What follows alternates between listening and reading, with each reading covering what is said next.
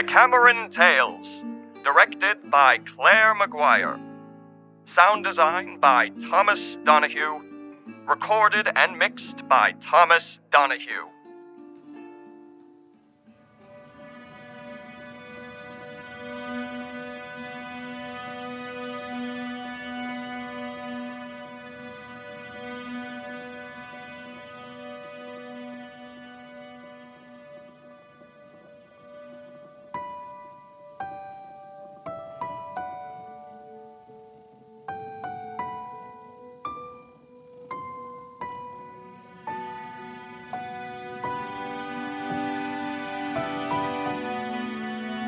Attenzione! È con grande rammarico che vi annuncio che la grande pestilenza ha penetrato la mura della nostra amata Firenze. The Black Plague has spread and has now arrived in Florence. Le leggi marziali sono in vigore con effetto immediato. Tutti i cittadini sono soggetti all'ordine assoluto di rimanere in casa ed evitare ogni tipo di contatto con il mondo esterno. Martial law is in effect. Everyone has to stay at home and stay the hell away from everyone else. Le notizie riportano di oscuri sfoghi, protuberanze sanguinolente e di umani divorati da maiali nel mezzo della strada. Jesus, people are coming out in dark rashes and getting big lumps on their bodies, and pigs are eating people in the streets. Dark rashes? I don't want any of that. Big lumps? Eaten by pigs? Do not panic. We're going to be all right. No, I'm not panicking. You're panicking. If we all remain calm, then we're going to be fine. Philo! Oh my God, Guys, I have an idea.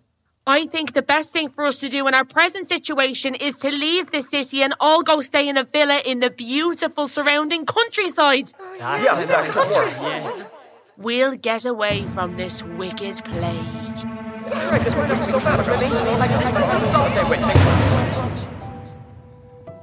There we'll have fresh air. And hear the little birds sing. See the fields of wheat undulating like the sea. Be surrounded by 1,000 trees. It's so beautiful. So calm. Oh, you can hear the little birds sing. Let's open a couple of bottles of Prosecco, sit back and relax. I don't think we should just spend our days and nights here drinking and playing games. What do you suggest we do instead?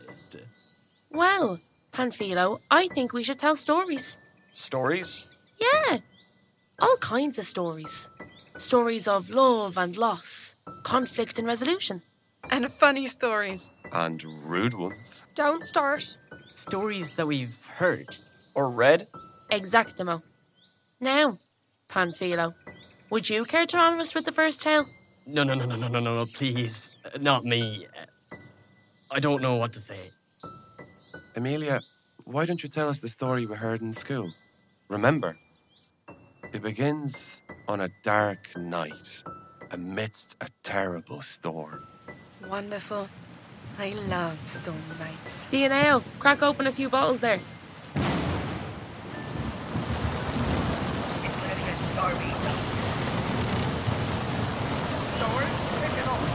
The weather's gonna take us, boys. When the heavens are pouring down, make sure you look out for the treasure. The weather's gonna clean the boat.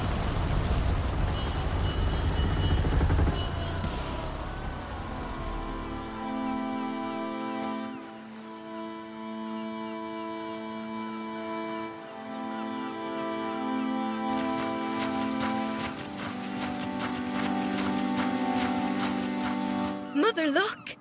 Do you think he's dead? Quick, help me turn him over. Who do you think he is? I wonder if he is a sailor, or maybe even a captain. Looks a bit scruffy to be a captain. Help me get him up.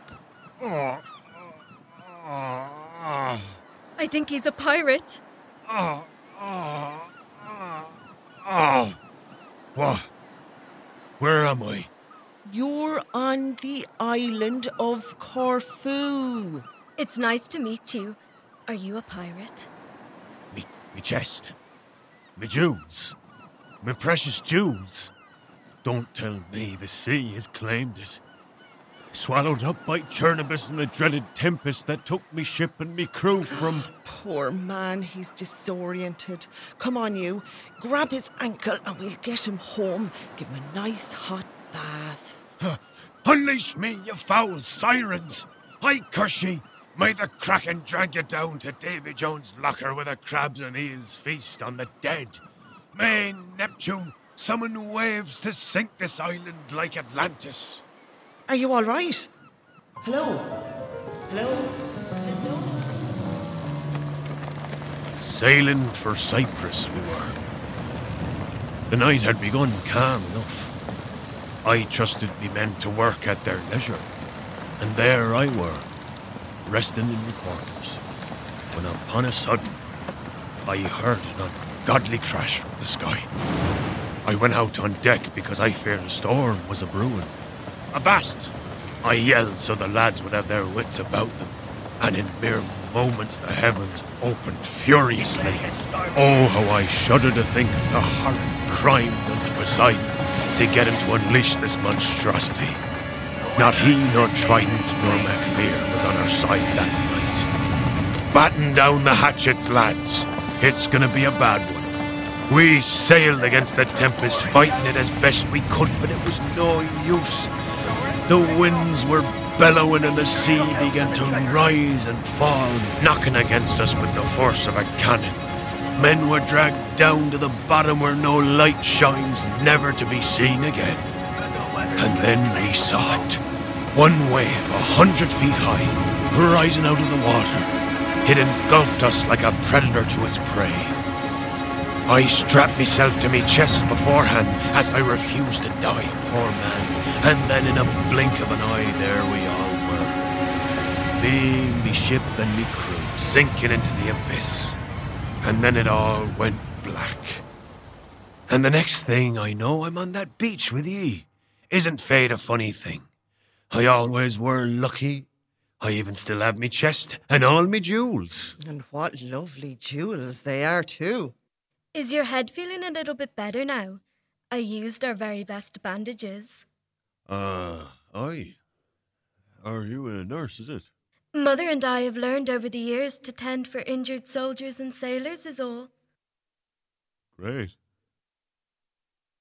I've never met a somewhat nurse woman girl before. You're great. Why do you look so strange? Shh, he's asleep. I think a certain someone might be in love with the certain someone who was mending that certain someone's bandages. And I think the other certain someone would be flattered by how much that person loves them. Tomorrow I was going to tell him that he's well enough to leave. No! We've only just started to get to know each other. Yes, but I think he's just not that into you. Not again! Why does this keep happening to me? I'd make him an amazing wife. Whether he knows it or not, we have a connection. Listen, I know you're bored here on this island with me, picking seaweed all day long. I wasn't born to be an islander. I long to feel the dirt and grime of a big city under my feet, and that pirate could be my ticket out of here. I'm listening, dear daughter, and I think I have a plan. You could hide in his chest. We'll have to empty out the jewels, but you'd fit right in. He won't discover you until he's sailed far, far away, and then he'll have to marry you. Yes, and then you could send the jewels back to us? Yes, of course. And the very next morning, down by the shore... So sorry my daughter couldn't be here to see you off. She was quite taken with you. Oh, that's it. Mind your step now. She was up at the crack of dawn picking at the seaweed. You know how it is. Yes, there's your chest, all intact. Good luck now. Goodbye. Goodbye. Farewell. Ship ahoy. After sailing for a whole day and arriving at his destination that night, the pirate finally had time to open his chest full of treasure. But to his surprise, out popped the girl, throwing her arms around his neck. Surprise! The treasure. I'll be your treasure now. And she was true to her word. The girl became the pirates' biggest asset, opening a chain of emporiums, selling on their goods that they acquired, while pirating the high seas. And what of her mother?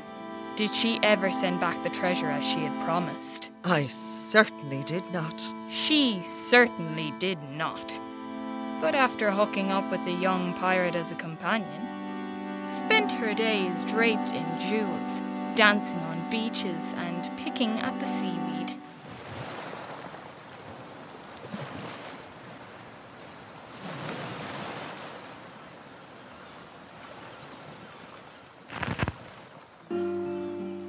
In our tale from the high seas, parts were played as follows. Aidan Stevens as the pirate, Lisa Murphy as the daughter, Dipna Heffernan as the mother, and Fiona Bergen as the storyteller.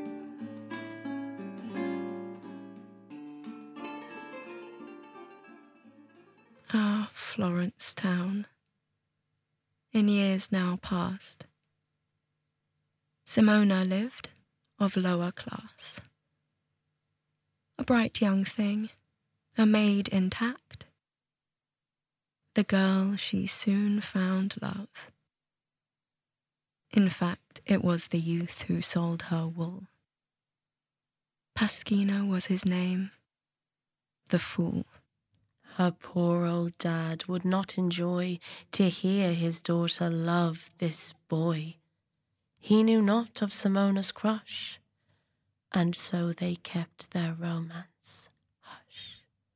She spun his wool, he spun her heart. They did not spend much time apart. One day they met by Lover's Gate, so they could their love consummate.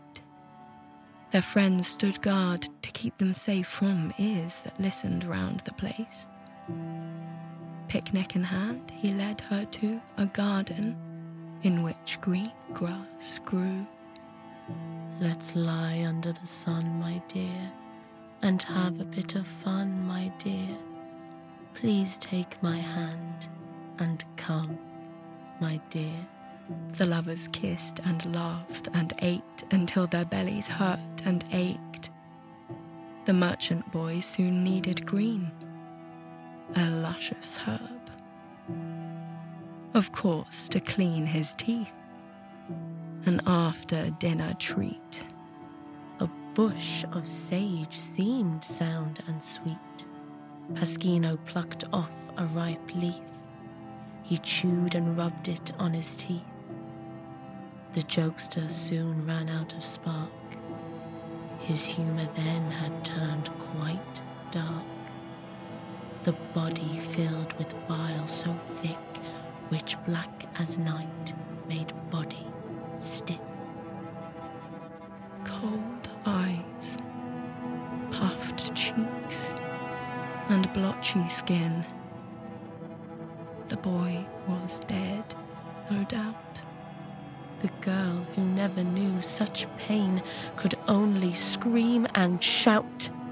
Lagina heard, and Kuki ran to where the lovers lay, their poisoned pal, grey on the ground. Simona was to pay. You killed him with your tricks, you witch. He loved you, then fell sick, you witch. Let's burn her like a wick, this bitch. The garden filled as townsfolk came, believing angry Kuki's claims and laments of Simona's act. They accused and they shouted back. But filled with grief, she spoke no word in her defence, and soon the herd arrested her and took her straight to Podesta, the magistrate. Now, as we know, the girl was not the killer of this youth, but from the loss of her poor beau, she could not speak the truth. The judge, confused by stories told, went back to find the body cold, Simona was to demonstrate exactly what Pasquino ate. Cold eyes, puffed cheeks and blotchy skin. The girl was dead. The judge, stupefied, stood shocked. How could a sagebush poison the pair? On the word of his command, the herb's roots raved with a flare. Buried below in the depths, and of extraordinary size, was a toad with venomous breath. It was the cause of their demise. The couple were buried by their friends, who felt that they should make amends, and forever lived in harmony. In heaven, from shame, they were free.